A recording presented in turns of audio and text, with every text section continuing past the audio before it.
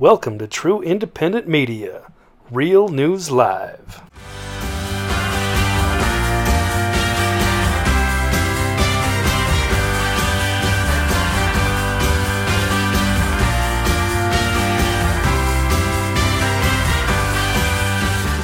Hi, everybody. Welcome to Saturday Night Live. I'm your host tonight. I'm Mike Barra. I'm here with Candace Whitelight from Montana, and TV's Blake Wally has joined us. Blake, it's been a while. Where are you tonight? Undisclosed location, fleeing from California. An undisclosed bunker where? And somewhere in California? East of California. East of California. Well, that's in the United States. that could be Singapore. You know, we don't really know, depending on how it all works. Casey Jones is not quite here yet. She will be joining us in a little bit, and when she does, we'll be bringing her in. Oh, there's Casey Jones. Wait a minute, Case, you ready? Can I bring you on? Yes. Okay, there she is. Hi guys. Hey, welcome to Saturday Night Live. How are you tonight, Casey? I'm doing good. Hi, Candace. Nice to see you, Blake. Nice to see you guys. too. All right, it's great to have everybody here. And tonight we're going to do the usual thing. We're going to do a little news report, and unfortunately I have quite a bit of information to download, and I'm going to do a slideshow, show you a couple videos, and then we're going to go around the horn and talk about what we think about all this.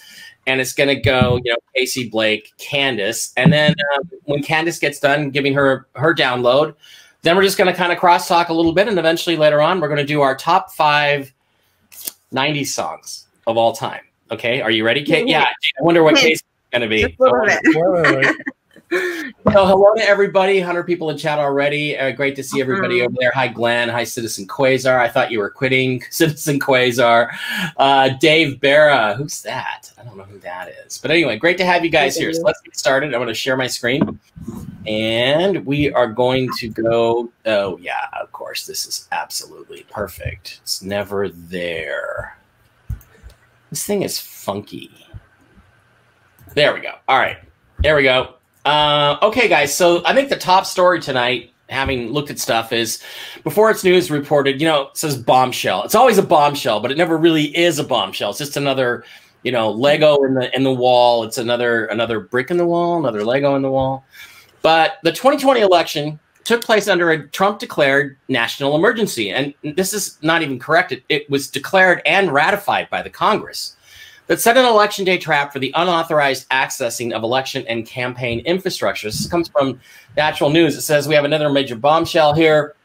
Despite the intense malicious censorship of big tech, we're really becoming known for our okay, whatever. The story begins with a little-known executive order signed into existence on September 12th, 2018 by President Trump. That order, which is available at whitehouse.gov, and I have read it, is entitled Executive Order on Imposing Certain Sanctions in the Event of Foreign Interference in a United States Election. That's pretty interesting term. Mm-hmm. In that executive order, which almost no one has covered since the day it was signed, the president declared a national emergency. That emergency is still in play to this day, and the 2020 election was conducted under this state of emergency, which is a crucial point to understand what's coming next. Keep in mind, we have this national emergency, we have the COVID national emergency, which was ratified by Congress.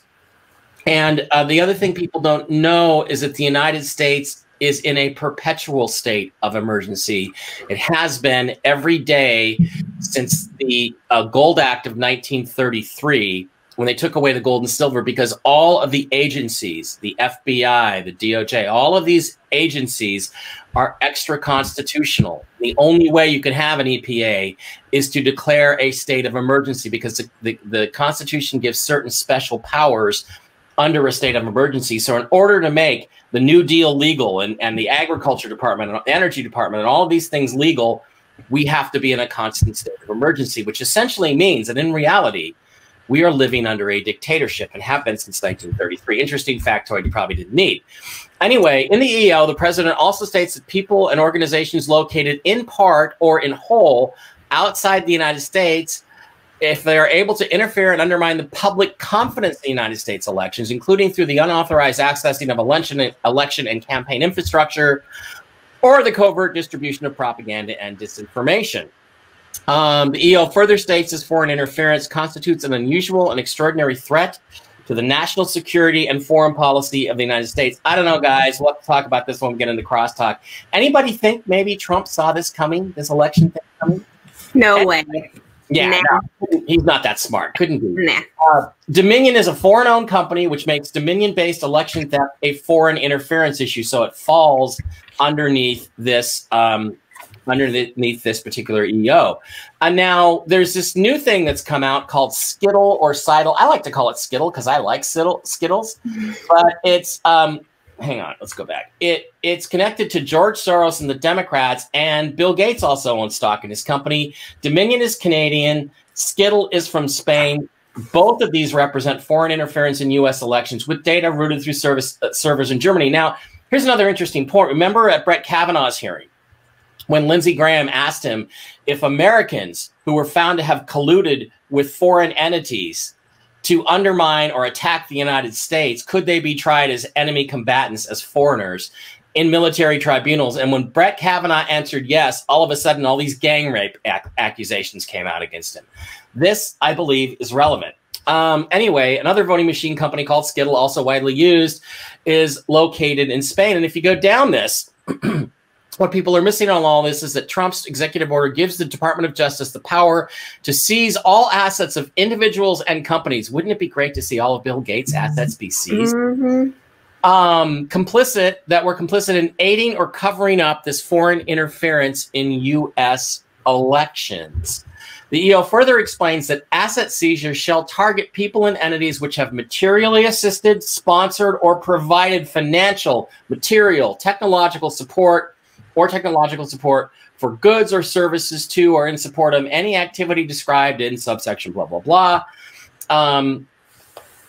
or to have purported to act or on behalf of directly or indirectly any person whose property or interest in property are blocked pursuant to this order. In other words, the EO covers every person who has been corrupted by or compromised by communist China. That includes probably 80% of Democrat lawmakers, according to some estimates. And every organization involved in the election theft and cover-up can now be seized by the U.S. government through President Trump. Now, that would include the Dominion voting systems as well as other voting systems used in the recent elections. And the EO finally describes what it means by the term foreign interference. It's pretty broad. Any covert, fraudulent, deceptive, or unlawful actions or attempted actions of a foreign government or any person acting as an agent of or on behalf of a foreign government undertaken with the purpose or effect of influencing, undermining confidence in, or altering the result or reported result of the election, or undermining public confidence in the election processes or institutions. Gee, anybody think Fox News falls in that category? Now, Sidney Powell went on and said that there's staggering statistical evidence and staggering witness testimony about criminal election fraud. We've been seeing this the last week or so all across America. And then Louis Gohmert talked about what's going on with the server farm in Skittle. We'll talk about that in a little bit. And let's finish up with the last little bit. Let's actually, you know what? I'm going to go out now and I'm going to play you his video right now. This is Representative Louis Gohmert yesterday on Newsmax TV.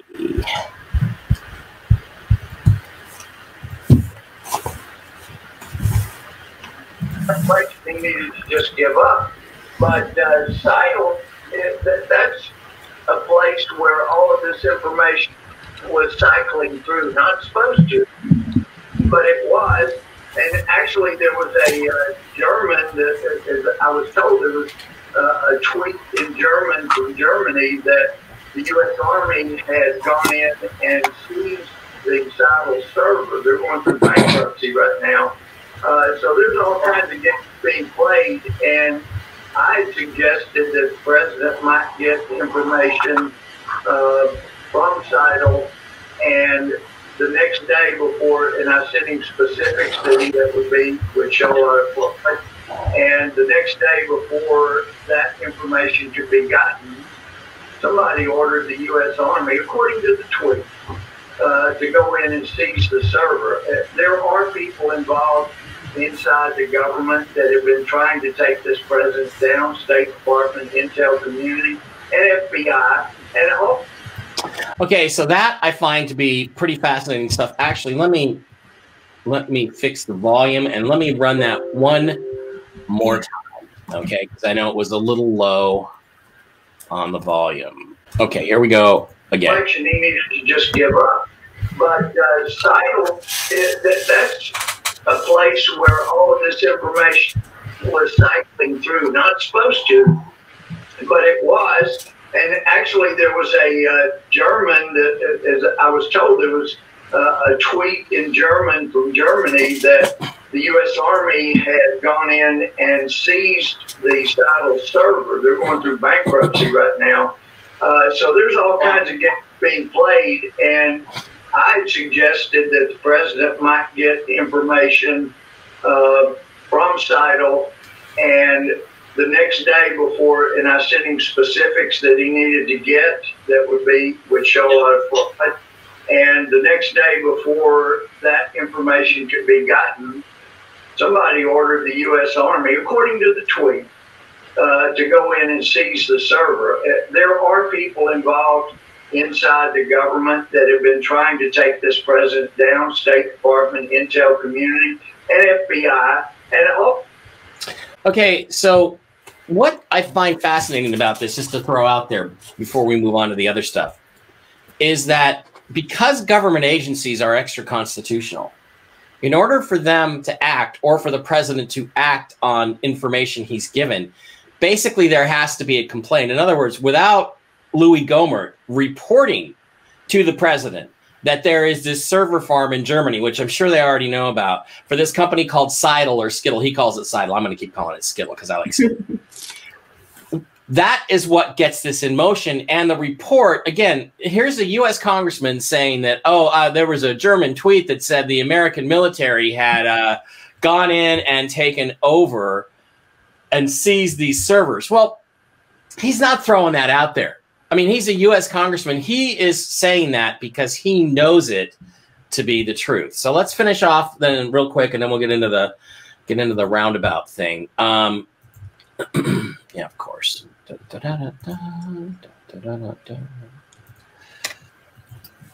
So where we're left with is that I saw another map that basically showed that this is what the information seized from the Seidel servers, Skittle servers, showed.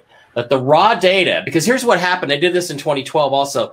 The data was collected, the votes were counted, the data was sent to the server in Spain and Germany. Then the algorithm was run overseas in order to tell them how much they needed to modify the Dominion software to steal the election for Trump. And this is apparently what they estimated was going to be the result if they didn't start creating the voter fraud. 410 electoral votes for Donald Trump, 128 for Biden. Trump winning Arizona, Nevada, Utah, California, even Hawaii. I find that one a little hard to believe. But this is the information that's out there.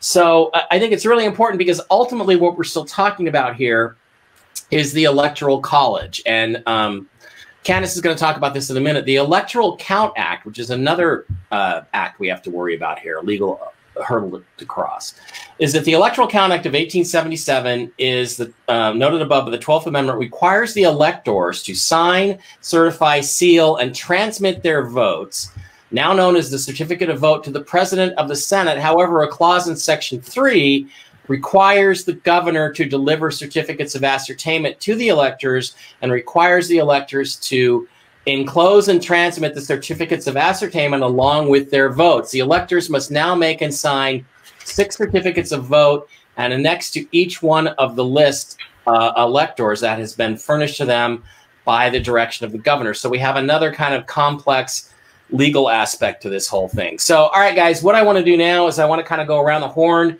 and see what everybody thinks. Casey, do you think this story has legs? I mean, just what does your gut tell you about this particular story? Well, I'm excited to see the executive order. I mean, I definitely think that it falls in line with all the things that Trump knew was happening. So it's just kind of another chip there. But I wanted to go back to something really fast that I have a note here about the legislators, what you were just saying.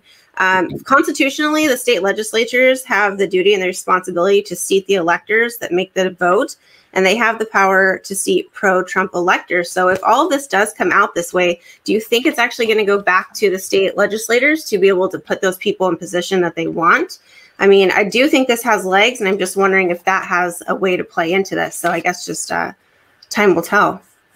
Well, that's a question we're going to ask Candace, because she's the expert on this when it comes back. As I understand it, that, you know, the electors can vote any way they want, and we meaning the Patriots, have that fairly well locked up, regardless of what the state certifies.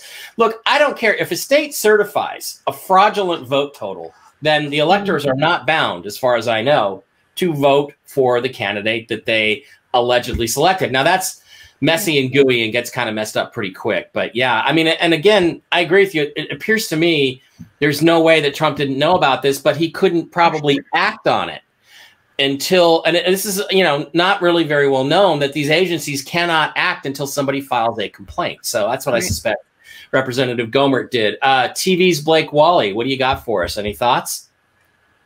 Yeah, I mean, that's a lot of good stuff. And I do, you know, Gohmert's kind of goofy, but he's a good guy and he's a patriot and he knows his stuff. And that's some pretty big allegations, big stuff. It's news to me, but yeah, I think it's credible. And yes, he is a member of the House. He's, yeah, does have access to these kinds of information, and it's pretty awesome. And I'd love to believe that this is all, you know, a carefully laid trap, and they know exactly what they're doing, because we definitely need them to, you know, to take this. Otherwise, we're going to let basically a stolen election take place, which would be really bad for everybody, not just here, but the entire planet as a result. So, yeah, there's no reason to trust any of this Dominion software. That should be disqualified. It has to be seriously audited if it's going through all these foreign channels and has all these like big money, you know, philanthropists, eugenicists, whatever, running things. So, yeah, it all has to be brought into question, the integrity of the voting system.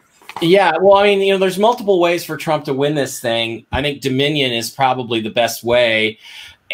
Actually, just stopping the vote count on election night and not letting Republican observers in, which is required by law, pretty much invalidates all votes counted after that.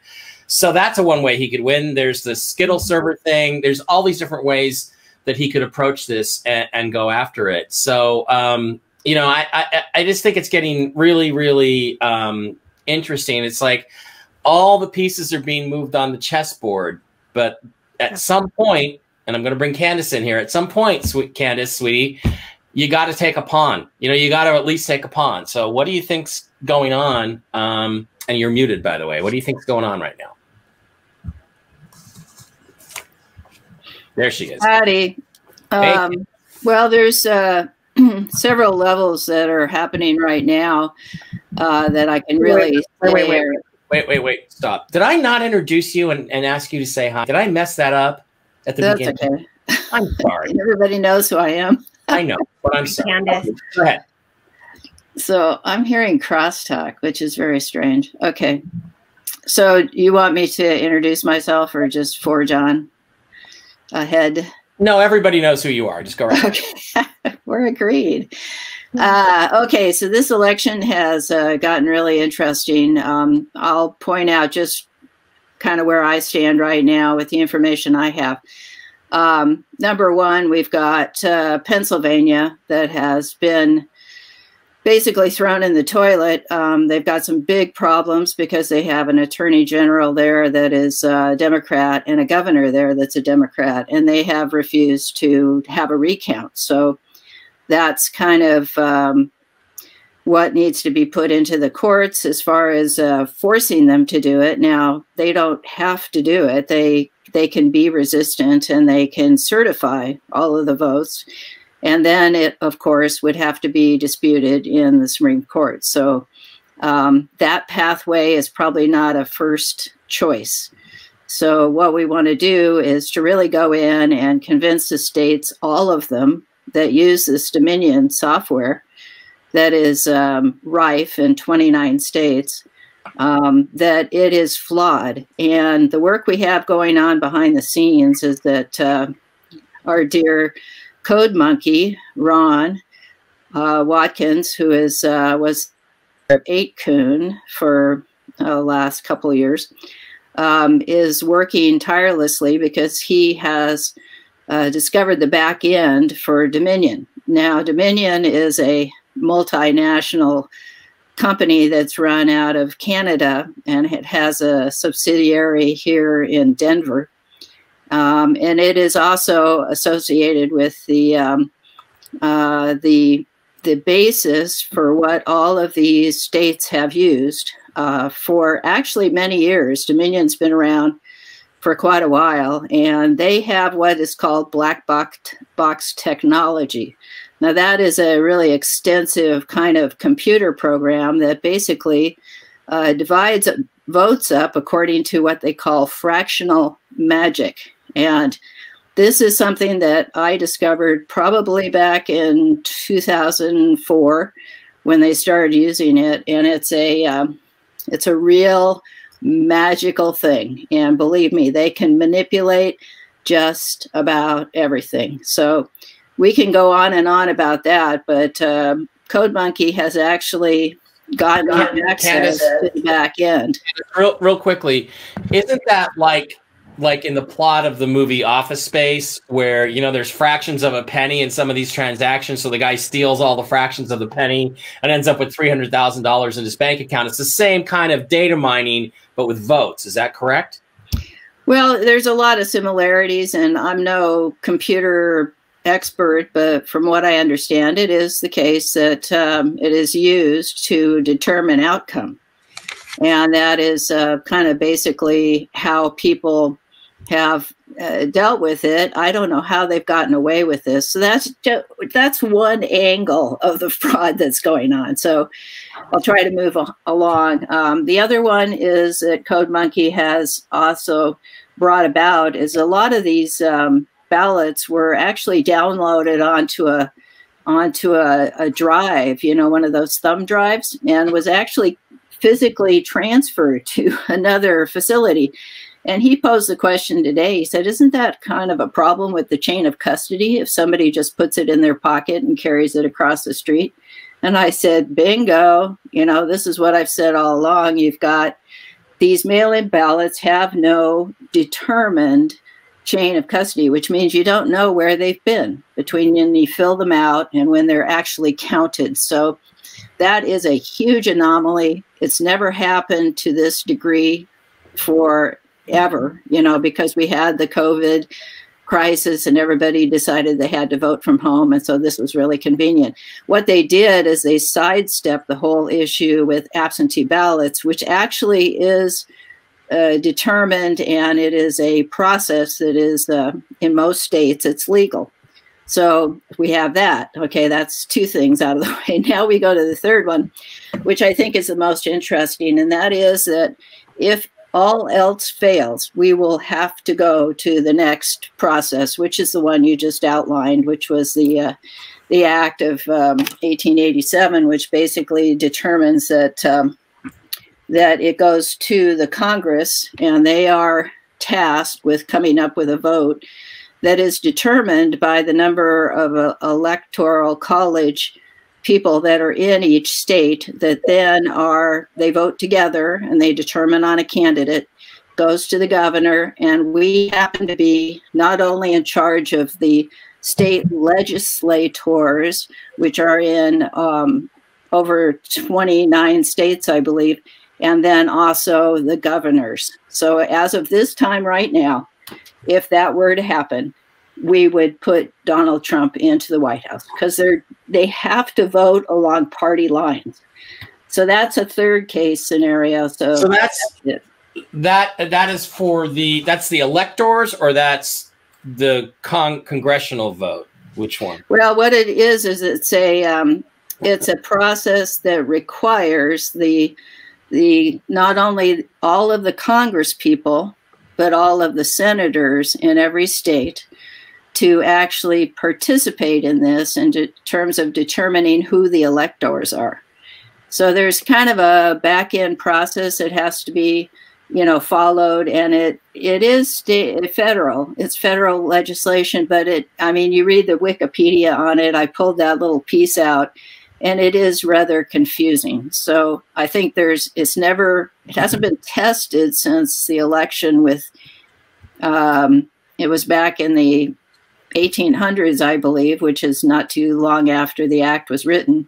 And then it went into a kind of a rehashing at one point in time. So it would be a little bit problematic because you'd end up with a whole lot of lawsuits and, everything might go very badly. But that is actually an option because of the fact that if we can't get a vote by the other two methods, which of course are kind of fraught with a lot of personalities, and of course it's just been set up as a Democrat versus Republican war that we're going through, and it is going to take a while to actually get to the point where we have anything settled. And I, specifically in those states that are the battleground states that have the most electoral votes. So, there we have the issue that really comes to mind, and that is that if we go to the third prospect, it ends up getting reduced by the actions of the state in terms of their majority in their own state legislatures as well as in the congressional. So it kind of gets all combined together and everybody votes, and then there's one person that's put up one vote, and that ends up getting down to how many states are actually Republican run in the country. And that happens to be more than our democratically 30 or 32. I forget what it is. Is it 30? Yeah. Which shows you, it shows you the wisdom of the Electoral College, I think, because, if it was up to the fake popular vote, fraudulent vote, we'd have, we'd have just people in New York and LA and Chicago through fraud deciding everything. Guys, got any questions? Blake or Casey, you have a question for Candace right now? Either one of you? It's a lot of heavy stuff, but yeah, it's definitely not over. It's not up to the media to decide. It is going to be the Electoral College, the Senate, and Congress, and it's going to drag out for a while, which is a good thing because now we can take a closer look at this whole process. And yeah, the Electoral College was a wonderful thing, and it is so key and so important, and it was set up, and it was great foresight by our forefathers to implement that. So thanks to them, and they've kept this afloat where a lot of people are trying to tear it down. Yeah, buddy, it's like the only thing keeping us from being a complete dictatorship right now. Yeah. Casey? I think this is why it's so important that these recounts happen just for the the Senate and the House seats, because obviously we're going to need those when it actually comes down to this vote. So I think that's also going to play into what Candace is saying. So interesting. Okay, so one other thing, I'm going to share something else. There's another thing that happened today that's, just a little bit important, and it was the Million MAGA March that took place in Washington, D.C. today. Let's take a quick look at that.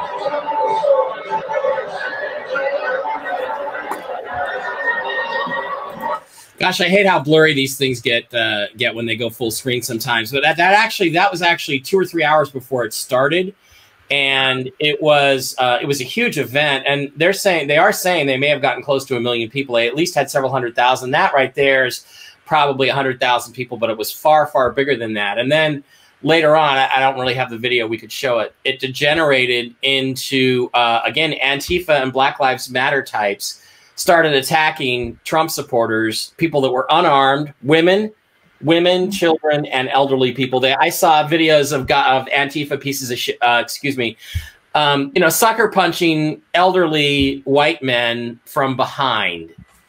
And and again, here we are hours and hours later. And gosh, I haven't heard a word from Joe Biden or Kamala Harris about unity. Casey, have you heard anything from Joe Biden about unity? Haven't heard a single thing, but it was so nice to see my Facebook and Instagram and Twitter just flooded with all the videos from that march. It's amazing because Biden could even fill 36 circles, right? I mean, he can't even fill a gymnasium. So it's awesome to see all those people out there. And then right after I saw those videos, of course, all the Antifa, and I saw Antifa chasing kids, and it's just, family with kids. It's horrible. But then if you look at the people that get arrested behind that, that's kind of the only thing that they can kind of go after is, children and elderly people. So it's just really sad to see, but awesome to see all those people out there for Trump. There was a big thing here in San Diego today too, which was awesome. Yeah, and I like that Trump came driving by in his limo. Blake, you got any thoughts on the Million MAGA March? Why weren't you there? Maybe he was. Maybe he's escaped Antifa because we don't know where Blake Wally is. Right, exactly. I could have been there. I could have orchestrated the whole thing behind the scenes, made a cameo. But that's amazing, and that's why we always thought it was totally thrown. It was total fraud because there was so much support everywhere, every state that Donald Trump goes. And Biden can't draw any people, but all of a sudden on election day, there's record turnout, and it's all for him. It's just none of it made any sense, and it seems pretty obvious that there's fixes in, and they're doing everything they can to try to force it and get us to accept it before reality, and for us to actually take a look at it. So, but the numbers don't lie. We all see it. They showed up. Yeah. And that really is true. That really is true that what's happening here is they're so desperate to declare this guy the winner, and there is no circumstance and no traditional method that's ever would have been, in other words, he would not be declared the winner in any other election year. Yet they've gone out of their way to do it. And Candace, what do you think that does? How does that go to the complete destruction of the mainstream media? Well, this is what I'm really hoping for. And there was a couple of comments I want to talk about because really this is a major point, is that, Juan O'Sullivan said it yesterday on a show that he did with Rogue News, is that we really do have everything. We have had cameras in all sorts of areas that were basically the voting areas, the ballot counting areas. We have been monitoring this for quite a while, actually. There was another EO that was put up in 2018 that was about foreign interference. And this one was actually had a lot of teeth in it. So we've also got people that have been monitoring in these other countries. So, this is a worldwide phenomenon. And I really do believe that getting back to that point is that we aren't in a bad situation right now. I mean, today we had a really good get together that had, and the media misreported it, but I'll tell you, I saw a lot of times the footage of Antifa going after the MAGA people as they were leaving, and they sucker punched a woman and they ripped a flag out of somebody's hand. And you just got to remember that this kind of stuff is being captured. Everybody has a phone camera. So it's like, how are they going to get away with this with the media not reporting about it? I mean, it's getting ludicrous. And I think that we're really close to having what I believe is going to be a purge of the media. I mean, they need to come down before we can ever get this settled, because they're the ones that have made a mess of this. They've lied, they've cheated, they've corrupted. I mean, this has gone on for how many? Well, for 4 years, for crying out loud. Yeah, it's been insane. Yeah. Sorry, I didn't mean to interrupt you. Just go ahead. It's crazy. There is going to be a day coming up. I'm looking for a photo of it to show you guys. The president came by. He's got a huge smile on his face. There's basically they're talking about doing I thought I had one here. They're talking about doing basically a media blackout from November 15th until November 20th, where they want people to not watch any Fox News, NBC, ABC, CBS, any of these organizations that have basically falsified this election and declared Joe Biden the winner, even though he's clearly not. I seriously screwed up here, guys. I was going to show you the placard. But they're basically, that's the proposal. I'll try to, while somebody else is talking, I'm going to try to get it up and running up on the screen here. But yeah, what do you guys think about that idea of a blackout? Blake, what do you think about turning off all these these mainstream media outlets, no news, no nothing, just let them starve for 4 or 5 days.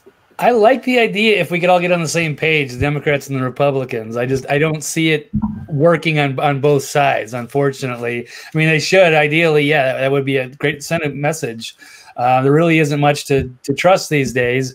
Even in the Obama days, the old days left, I used to like some of the leftist stuff. The old days of MSNBC, or at least I like a Daily Show with Jon Stewart. But now the liberal media is just terrible. There's nobody there that I can listen to, not even the Daily Show or anything anymore. They even have Colbert. Saturday Night Live is horrible. So, then a good Fox does have some good people on there. So I got to give credit. Don't say that Saturday Night Live right now. Don't say that. That's right. And you're not talking about this show, right? Oh, no. Sorry. I wanted to, pointing that out, draw the distinction there. The formerly thing. Yeah. That monstrosity that used to be good in the 90s. But with the Fox News, though, I mean, there are some good, talented people. I mean, Tucker Carlson's great. Sean Hannity's great. I used to hate those guys back in the old days. I mean, I didn't hate Tucker Carlson. I didn't take him seriously. But during the Bush years where I didn't like Fox News, but at least those guys are good now. I mean, there's some good shows there, The Five, or there's some good personalities. So I don't want to necessarily go against Fox, but I think you brought up a really good list on the show yesterday with some of the people that probably need to go. The only thing I think I would disagree is maybe somebody have the leftist views, like we all get crazy about Juan Williams and stuff, but at least they kind of give a voice to the other side, and they can kind of all beat up on the tomato can. But I don't know. Yeah, it's complicated because whereas as like an MSNBC, they won't even let like intelligent conservatives on because they don't want anybody to challenge their narrative. Yeah. Okay. So it's called, the hashtag is Fight Back, and it's from November 15th through the 22nd, President Kennedy's assassination.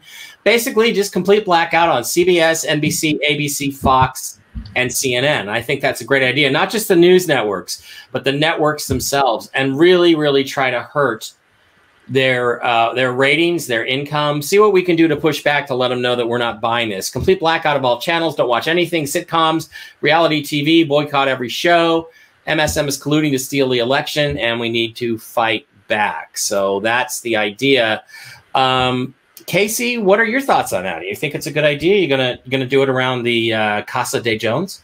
I haven't had cable in a long time. And as Blake was saying, those intelligent people, all the intelligent people I know haven't had cable in a long time either. So I feel like the only people that are watching those networks are the ones that love to be told exactly what they want to hear. So they need to be the ones that are boycotting. So let's just spread this hashtag. So maybe they'll kind of wake up for a second to turn it off. But everyone that I know is kind of already on that bandwagon, and as are we. So those are the only people left.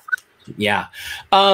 Candace, so are things like this really important to this fight? Because I mean, we're in a fight for the next month or two to try to make sure this election is not stolen. We all know it was stolen. Let's not say it might have been stolen. It was fucking stolen. Yeah. Sorry. Are there any kids here? I hope not. Yeah, because this is not a kid's stream. But Stephanie Jackson, the only media I listen to is Mike Barra. You are sweet. Yeah, I owe you an adult beverage the next time I come to Phoenix.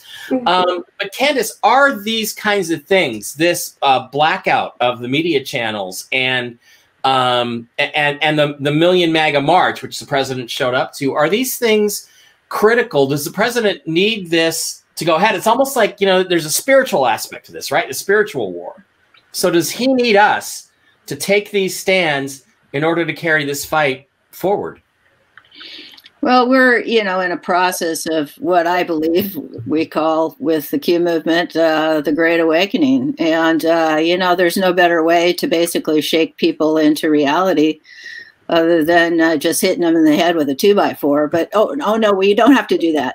What we really need to do is educate them and say nice things and then hit them in the head with a 2x4. But we're in a situation where there is so much out there. If you weren't observing what was going on, and I hate to say it, but you'd really have to be living in a cave. And we do have the cave people that we need to be nice to. But, our entire process here is really to get people to the state of mind where they can, be a part of their own lives and realize that there's another big picture thing going on here. I mean, this is all kind of details in comparison with the changes that the earth is undergoing and how our consciousness is raising and what we're all beginning to come into in terms of our sovereignty and freedom. And, you know, it's the case that every couple hundred years, most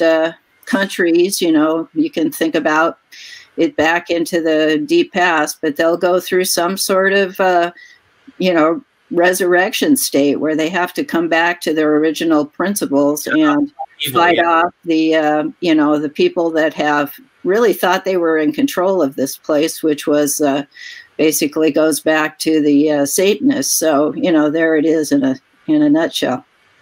Here's my friend, Alina Zayas. She is, I think Zayas is a Spanish name, by the way, Alina.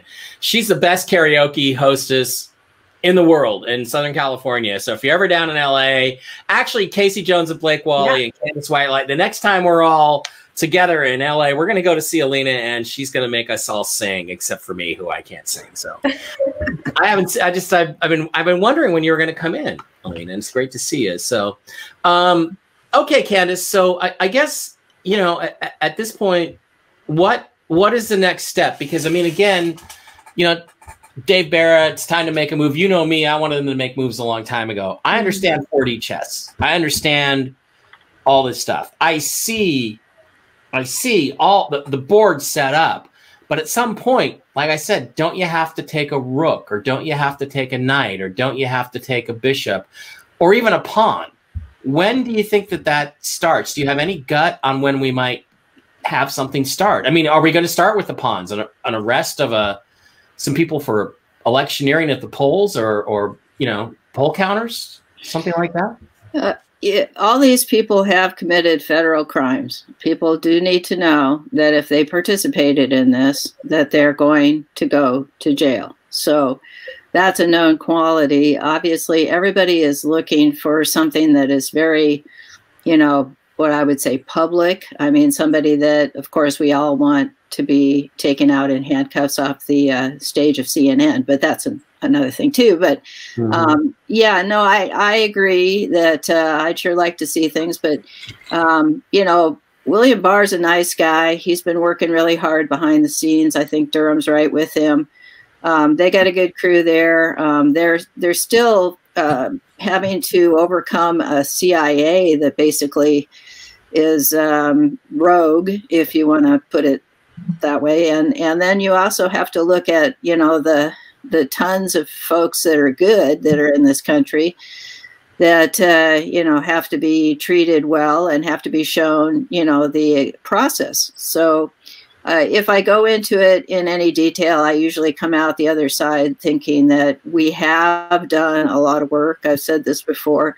I think this is something that we need to recognize and kind of be patient. I mean, Juan said it really well yesterday. He said, "Patience, grasshopper," and that was like one of my little things that I get out of him ever so often, which is a nod to my past and a lot of people's past that are watched the Kung Fu series with David Carradine many years ago, and that really was, where has that gone? Where's, you know, chivalry gone, and knighthood and wisdom and you know, all the things that we should be really thinking about right now instead of what people are saying on TV. That's the most corrupt thing. And, you know, a lot of people have come to this as they've just turned off the TVs. And I used to say this to people that would ask me questions about what can I do to get enlightened? You know, I said, turn off your TV.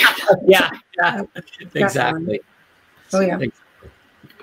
Yeah, that's kind of the long and short of it. I do like answering the questions, you know, to kind of look down here and see how angry people are. And I really appreciate that, because it does take anger to get to a point that is where you start to be proactive. You're really, you know, out there talking about this, making conversations. You know, one of the things that is biblical truth. It's always darkest before the dawn. Mm-hmm. And I think we're really coming to a point where we've got the 51% now. You know, if all this gets sorted out and we find out that Trump got, 80% of the vote, which some people are saying is true. Yeah, like that map, 410 electoral votes or something is what it really was. Yeah. For sure. Yeah, we're going to be on the high road here, and these Antifa, it's going to come down to, I said to myself, I saw that video today, and I said, I sure wish I'd been there with my staff. Yeah. Okay. I was thinking the move that I would do. Yeah. Casey and Blake, you both look like you have things you want to say. So Casey, you go first. I'll go first. Okay. Well, I was just gonna say, I want Trump to take the whole 5D chessboard out at one quick, swift, all the pieces off. That's what I'm hoping. Also, another comment. We live in the world of immediate satisfaction all the time. So when all these people, and I know I'm guilty of it too, I want something to happen. I want something to happen because we're so used to just immediate satisfaction. But I do agree that we need to stay positive because this is definitely a spiritual battle. And I believe that the evil feeds off of the negativity and our doubt. And I think that we need to just, keep our eyes on the prize and carry the torch over the line and just keep on being positive. And I know it's hard to do. And I know Candace is very, very positive, and I'm sure she can feel the weight of the people that, are the naysayers, the negativity. But I think that's probably the biggest thing that we can do right now is pray and definitely stay positive because we know the outcome that's going to happen. It's just a matter of getting there and having people be patient because I know it's very hard. It's hard for me as well. So. Okay. Candace, do you want to respond to that? And then we'll go to Blake. I really appreciate you, Casey, because basically that is our job here as reporters and news people. And I really feel strongly as you do that we have seen a lot go on already and that patience is a virtue. Amen. Definitely. Yeah. Amen to that. Amen. TV's Blake Wally. What do you got? I can tell you got something in there you want to ask or you want to. Yeah, a few things spinning around, no particular order, but I think she was Candace kind of alluding to the you got to get mad first. I was kind of having that flashback of the people having that Howard Beale moment, where they've got first you've got to get mad. But that's also a really great, such an exceptional movie of how the media operated back then, even when they were kind of predicting things. And where it is now, if people haven't seen that, you need to go watch the Howard Beale. The film is called Network, and it was basically telling you everything that was going to happen in 2020 in like 1978 or 70. Yeah, right around there. But then also, yes, it's just time to be positive too, because these are very trying times. Try the man's soul, one of those things. So there's a lot of good stuff. We keep waiting for these big surprise arrests. Like, there's some high profile person's going to get taken down. There's going to be days of darkness and everything. We need to sit back and everything's going to be taken care of. I still hope that's going to happen because now it's like that went from like days of darkness in May or something, and now we're already past the election and they're stealing it. But I'm still I'm still optimistic. We're still going to win this somehow, some way. And yes, stay positive and keep pushing out the news. Okay, Alina, don't get pushy. She's saying, Blake, are you in Cali? Let me drag you out for some karaoke. He said no. Early in the show, if you'd been here on time, he said no, he is east of California. But we will do that, right? Otherwise, I would take you up on that. I do like karaoke every once in a while. All right. Okay, so Candace, any response to Blake's comments? Well, I really appreciate the what we're having here is a lively conversation, and I really think that what we're looking forward to, Blake, is really a better world, right? Mm-hmm. And if we keep that positivity and we kind of we have our moments, right? That film Network, the whole thing was fantastic because it really was a statement about the media and about how frustrating it can get because even back then in the 60s, it wasn't a perfect process. And there was just too much of the leave it to Beaver sort of leftovers. And I don't think we've ever had a moment in this country, I could say, where things were really actually honest in the news. I think it's been corrupted since the days of William Randolph Hearst and his newspapers, where it came out, if it bleeds, it leads. And, that set the tone for a lot of this. And I've been really appalled by the way everybody has been caught up in all the terrorist activities, because really, I mean, it'd be better if we ignored them, wouldn't it? You know, and just went in silently and slit all their throats. I mean, you know, have that visualization. Yeah. By the way, 333. That's bizarre. Okay. I noticed like 10 minutes ago, it was 333 people in chat. Then it went up, then it went down, then it went up again. And 333 is my number. And now I just looked up now to say that, even though I figured it wasn't going to be 333. And it's 333 again. So pretty amazing. What about resonances and stuff like that? I mean, it's bizarre, Candace. I was listening to my buddy Ted Marr today and some other people. And everybody's talking about the Schumann resonance now since you started talking about it. And how, what, why? I mean, I'm totally the leader on this. And I don't mind because, hey, you know, somebody's got to get out there. Now, the thing about it is that people have started picking up on the fact I was combining the Schumann with a whole lot of theory that actually I learned from Juan O'Sullivan. So I'm going to give him a plug here because he talks about it too. In fact, he went into it really deeply the other day when he did a show with Prepare for Change. And if you haven't seen it, maybe I'll have Mike put a link up on it. It's 3 hours long, but it's excellent. And, you know, what it is that we're looking at the Hertz rate, and this has really been, you know, understood by more people now that it has to do with our brainwave states. And that breaks down. Like I say, join me on Frequency of the Earth. I've got, you know, tons of articles on there now about everything from, you know, the actual brainwave state itself, but also in combination with the Fibonacci, with the you know, the Solfeggio, which is a series of tones, the 432 hertz, you know, the 3, 6, and 9 of the Tesla. It's all coming together. This is the beauty of what's going on right now, is it's becoming this event that is leading to the marriage of our scientific endeavor, which is going to lead, Mike, you and I talk about it all the time, to the medbed technology, and I got updates on that. I'm so excited about what's going on with science, and this other stuff is a distraction, and it's for a reason. And I got to get pissed about this, is because they don't want us to take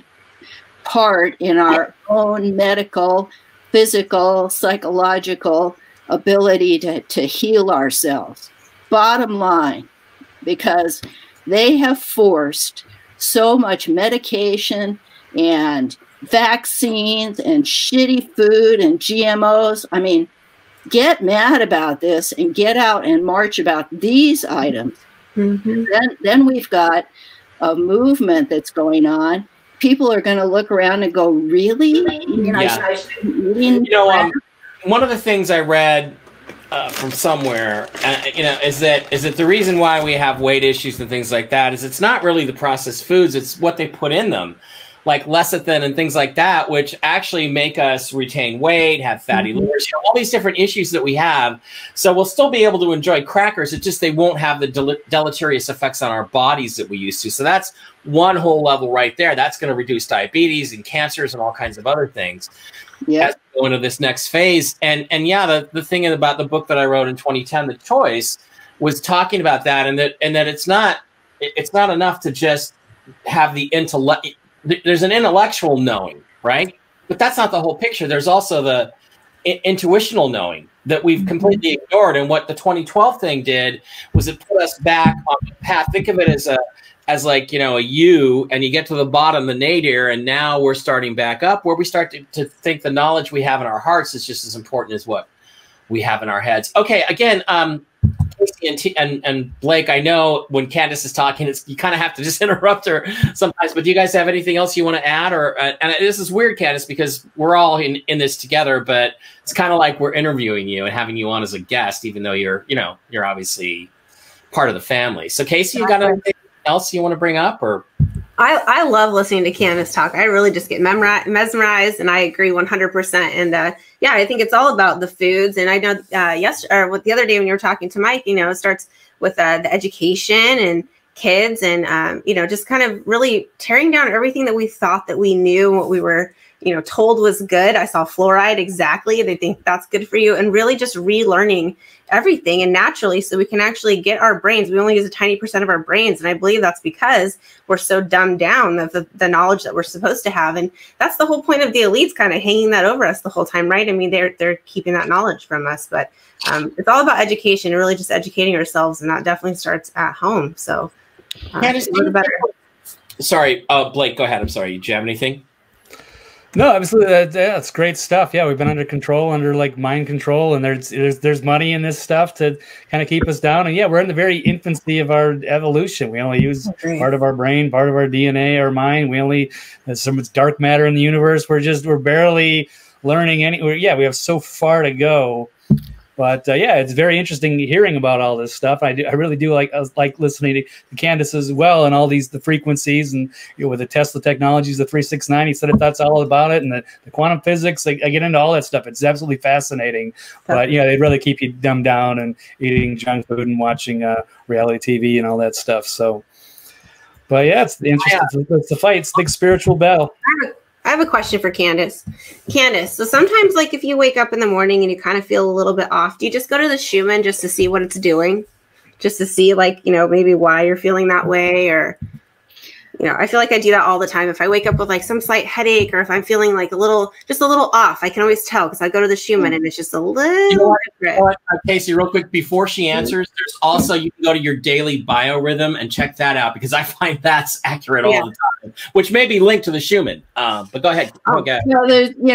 Thank you for the question, because I get this a lot with my group, that we really hang on the Schumann in terms of looking for those little symptomologies. But the Schumann is something that's collected within the ionosphere, which is a pretty big area that covers the Earth, and it has a certain resonance to it that the Earth vibrates to as well, and that is what we look at for different graphs. I do believe that they affect us, but there is a kind of a much more important thing that's closer by to all of us that really has more of an effect. And there's a few things that I can toss out there. Number one is hydration. Mm-hmm. If I ever get a headache, it's because I haven't drunk enough water the day before. Mm-hmm. And I know myself well enough. When I wake up, I don't look at the Schumann. I go get a glass of water. So, and I drink alkalinized water. Yes. Nothing but alkalinized water. It costs a little bit more. Or you can buy things that actually will alkalinize it for your whole home or for just a cup at a time. It's really worth doing. There's also oxygenators that you can buy that add ozone to your atmosphere. These are also good things. We right now are surrounded with very high frequency, which comes from our Wi-Fi and our cell towers, and those things have probably a more profound effect because they're actually much closer to us. So we have to think in terms of shielding, EMF protectors, which are out there. There's a lot of different types. I myself have one that I sell. It's called a harmonizer. And, those are things you put on little dots all over I've got 2 on my laptop and 1 on my phone. And what they do, they act like polarizers. And here's the big trick everybody has to understand. Wavelength can be 2 different things. One, it can be harmonious, it can be straight line, it can be a nice soft wave form, and then it can be actually very scattered. And one of the things about cell towers is they just send out the signal all over the place, and it's quite disharmonious, okay? Mm-hmm. That's using a technical term, but the idea is disharmonious.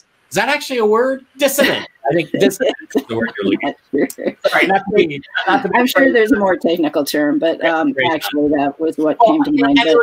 Any system, any spinning system, which like the planet Earth is, any electrical system, it's either in resonance or dissonance. Mm-hmm. So you're talking. There you go. I think of it like light. And so I say, well, what would work with light in order to straight line it so that it doesn't bother you? And that's called polarization. Mm-hmm. So you can think of it as what you're doing with these little discs or whatever is you're basically moving that disharmonious or,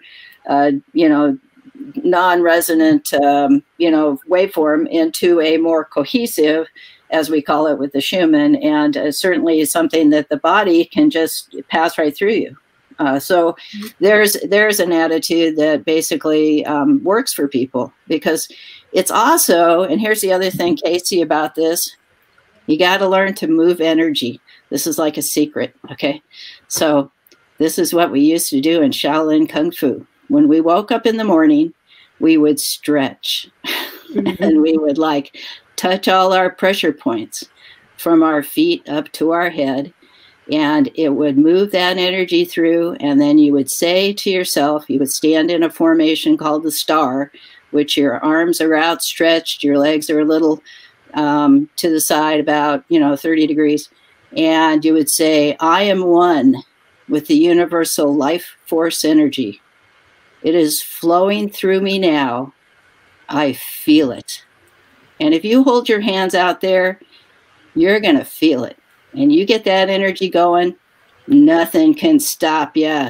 I'm not kidding you. This is the secret of the universe. So it won't cost you much either. I'm just, this is service. This is what I love.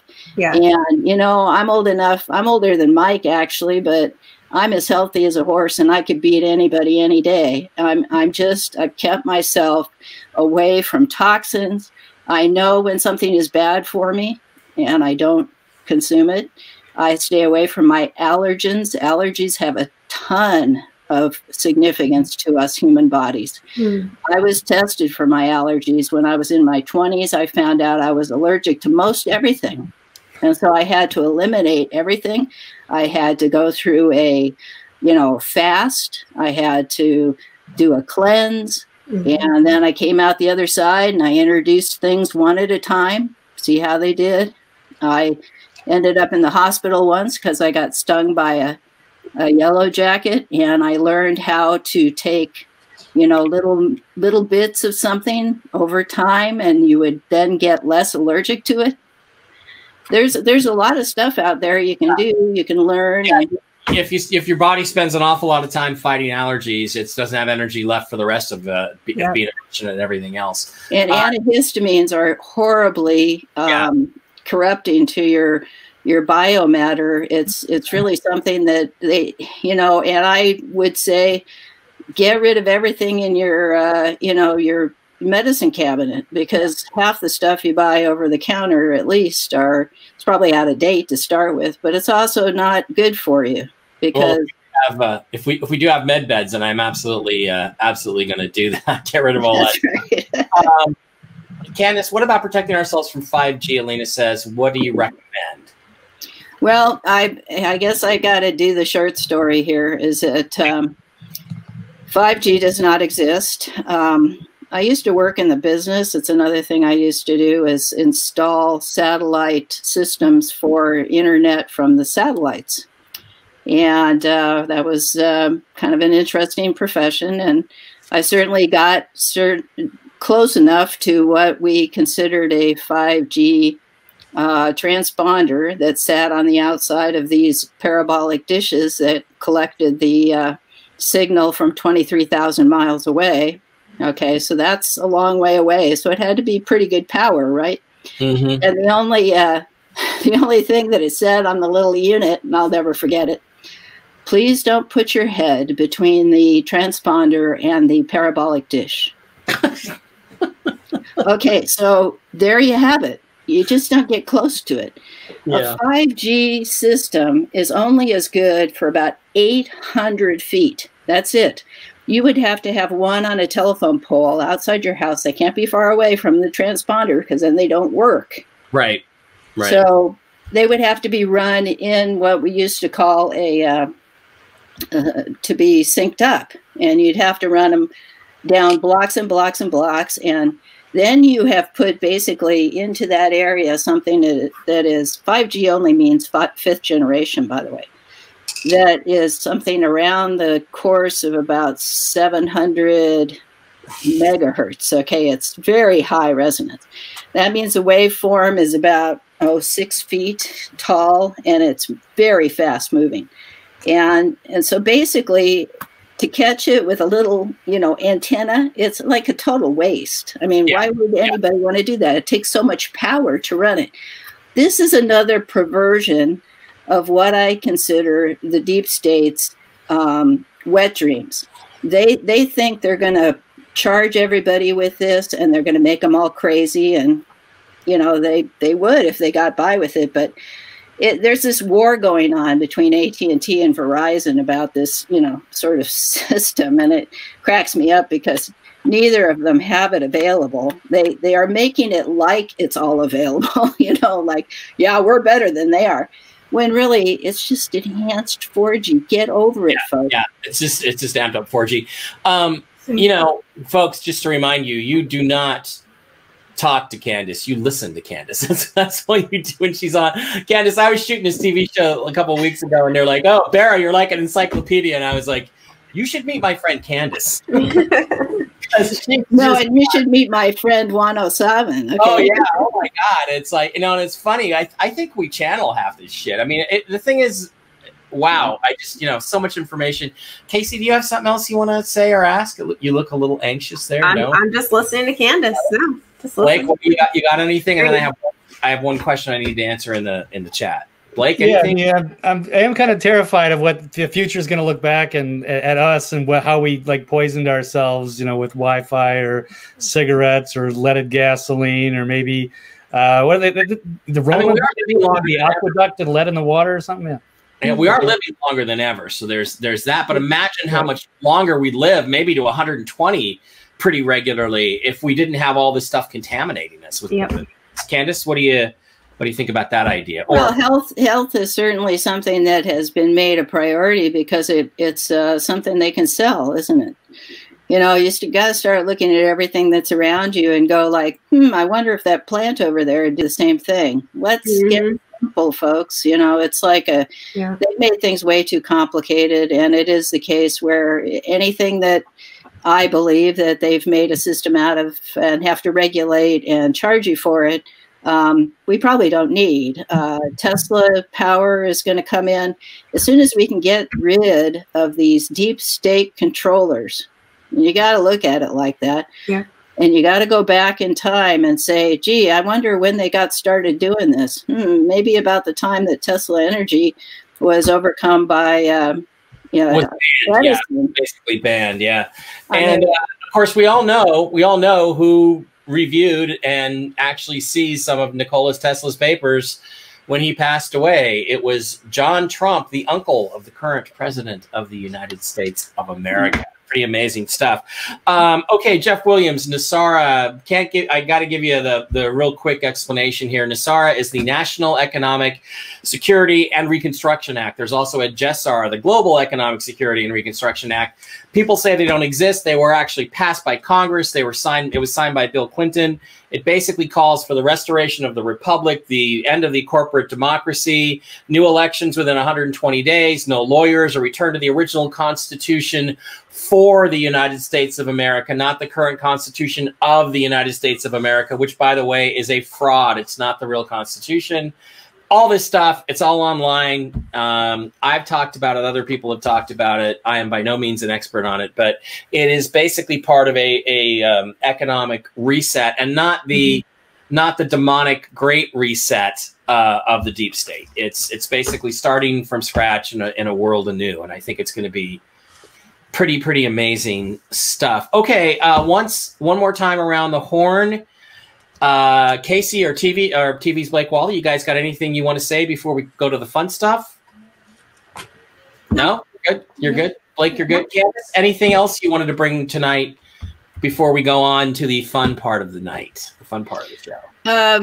There was just one more thing that came up in yesterday's talk with Juan, is that he's really looking at this as a positive experience for the elections, and his knowledge base has much deeper understandings than mine does. But one of the things he's working on is the science, and he's also working on some of the stuff that's going on in Nevada which I want to point out, Nevada has a technology where they've got cameras everywhere that's watching your every card flip, and it's called the casinos. Mm-hmm. And I'm just thinking that that is probably a really good thing right about now. You know, we've kind of gone into a space and time when technology to us all has been suspicious, and you know, we don't want people to have our addresses and everything, but you know, just from my experience with the census is 99.9% of the addresses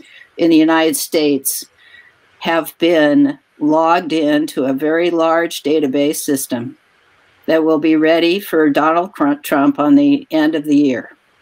And this is a significant development in terms of our ability then to shake this whole thing down so that the deep state no longer has this frauding capability. It's going to be magnificent, because in that we are going to have the whole door open up for our future. And it's a little thing, but it's really what we have to do as a country is to understand that technology works for us. We don't work for technology. Yeah. And with that, we have to cracking posters, Cylons. We're not going to do the Cylon thing. That's right. I don't care if they all look like Victoria's Secret supermodels. We're not going down the Cylon path. Anybody hasn't seen Battlestar Galactica, go watch it. It's a great show. Okay. Well, you know, Juan brought up two movie connections. One of them is the Atholian Web. Yeah. Done on Star Trek. Yeah. I really like that one. It's I'll write it down so you can look into it, because that's the web that was at the last minute Kirk got free of it to save the world. You know, we've got those models, right? So we got it. All right. Shake them. That is it. Sorry, I'm chewing on ice because I'm thirsty and I don't have any water. You know, I got a quick beer story to tell. Normally, I like to have a drink on SNL, which is the only night of the week I drink, by the way, for those of you who might be wondering. But tonight I was craving a beer. I was specifically craving a red beer, right? I'm a big red beer guy because they're very sweet. They have probably a lot of sugar in them. And I'm like, I got to have a red beer. So my favorite was Leinenkugel Red when I used to live in Minnesota with my ex-wife. They don't make a red beer anymore, so I'm screwed. It's like, damn, I can't go to Amazon and order beer. So then I thought, I got smart. I'm like, wait a minute. BJ's, the BJ's restaurant chain, they have Jeremiah Red, which is a really good red beer. So I called them up and I'm like, have you got Jeremiah Red in a can? And they're like, oh, yeah, great. Come on down. So I thought, great. So I drove down to the shopping mall where the BJ's is, and I get there. It's like, oh, we had a problem with our computer. So I am beerless tonight. All I've been drinking is Kroger lemon lime soda all night. I will correct that by next week. I just want to share that with everybody. Okay, we're going to move on to the fun part, the entertainment section. And so we can all get out of here. And guys, thank you all for joining us. 332 still in the chat.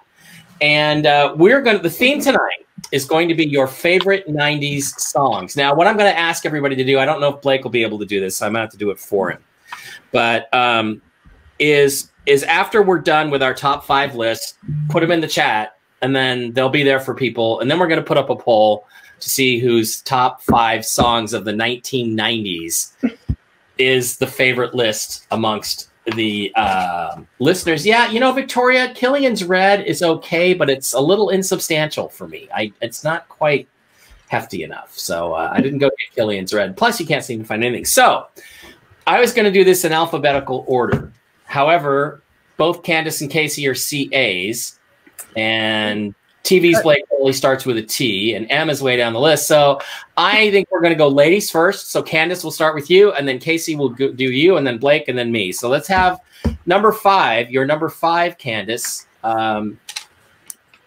Okay. I'm scribbling on paper still because I'm trying to find exactly the right song. Well, you want Casey to go first? Yeah, Casey, go first. Right. Casey looks ready. Okay. So I don't know if we're going like top, like 5 is the best, like 1 is the best. We're gonna go 5, and then everybody do their 5, then everybody do their 4, and then everybody do their 3. So what's number 5 best song of the 1990s? Is more of a personal best? Yeah. First, just your opinion. Yeah. Okay. Right. Okay. So I mean, in the 90s. I was like 14. So this is my jams. Okay. So 1996 would have to be Sublime Pawn Shop, because I remember when I was 16, I was driving my Volkswagen Jetta down the Strand on the beach, and I was listening to it super loud, smoking cigarettes with my sunroof, and I thought I was so cool listening to Sublime Pawn Shop really loud. That was probably my number 5. Oh, wow. You were. Are you still a smoker? Are you still smoking? No. Just when I was 16, I had a car and I thought I was cool driving the beach, with my friends. What 14-year-old girl doesn't smoke cigarettes, right? Yeah. So, smoking in the ladies' room. Okay, yeah. Candace, we gave you some time. You were, Candace, in the 90s. In the 90s, you were probably working on film sets and stuff. That's right. I was actually rock stars and rappers. So what are you going to give us for number 5? You're going to give us some 2-pack or something, or what's your number 5? Well, I'm going to go with Peter Gabriel, Red Rain, because Peter Gabriel, he performed excellently at a series of concert tours, and I got to see him in Vancouver, BC, and it was about the most insanely wonderful, designed. The whole set was beautiful. They had a raising floor. They had, the guys were dancing. It was amazing. And the woman that sang along with him was legendary. She had a beautiful voice. And Red Rain happens to be one of my favorites because it was actually a solo piece by Peter Gabriel. And he actually, it was the height of his career during that period of time. Yeah, it's a great song. You're saying he played all the instruments and sang the whole thing. Beautiful song, but yeah, amazing. Yeah. Well, it is mostly a vocal, and then they have backup. A lot of the other songs were much more orchestrated. They had the guys on the stage and everything. Yeah, he used to be the lead singer for an old band in the 70s called Genesis, where Phil Collins was the drummer. And that's right. Yeah. And they're both really super. I don't know who the other guy was. They're both super talented. I never liked Genesis at all. I thought their progressive rock stuff is really boring but as solo artists, I kind of like both Phil Collins' pop sensibility and Peter Gabriel. He wrote these powerful, haunting songs. So that's a really interesting choice. Red Rain by Peter Gabriel. TV's Blake Wally, your number 5 best song of the 1990s. Yeah, I like the choice by Candace. I got to listen to that because I don't know that one offhand. And interesting, Casey brings that up because Sublime. I was going to put Santeria as one of them, but I don't remember when I got, because it wasn't like Sublime. When they made the music, they weren't that popular, and then it was after, posthumously. So I can't remember when I used to really get into Sublime. I think that was kind of later.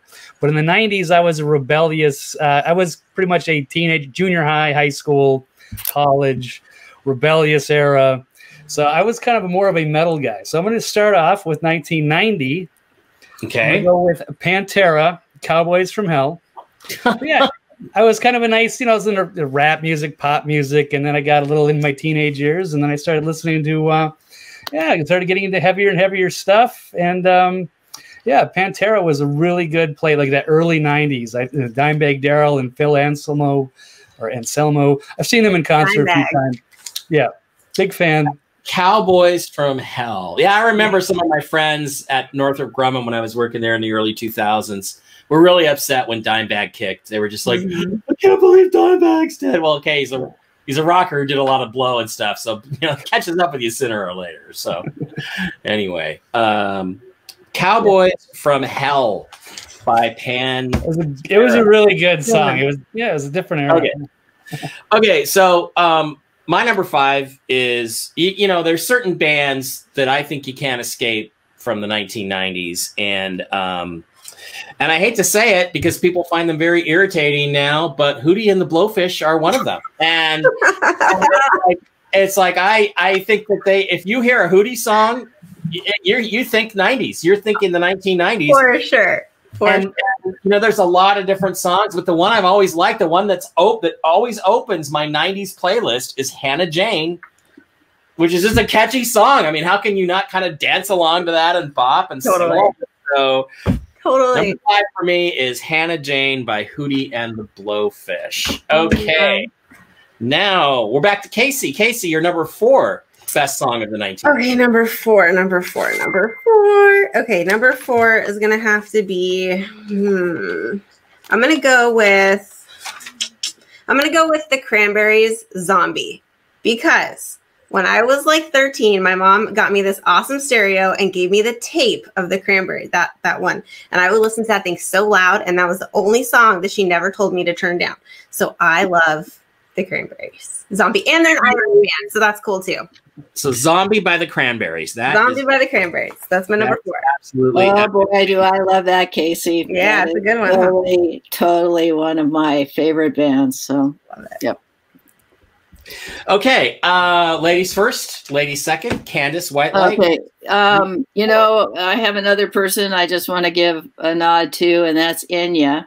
And she was she was everything that you'd ever want as a woman.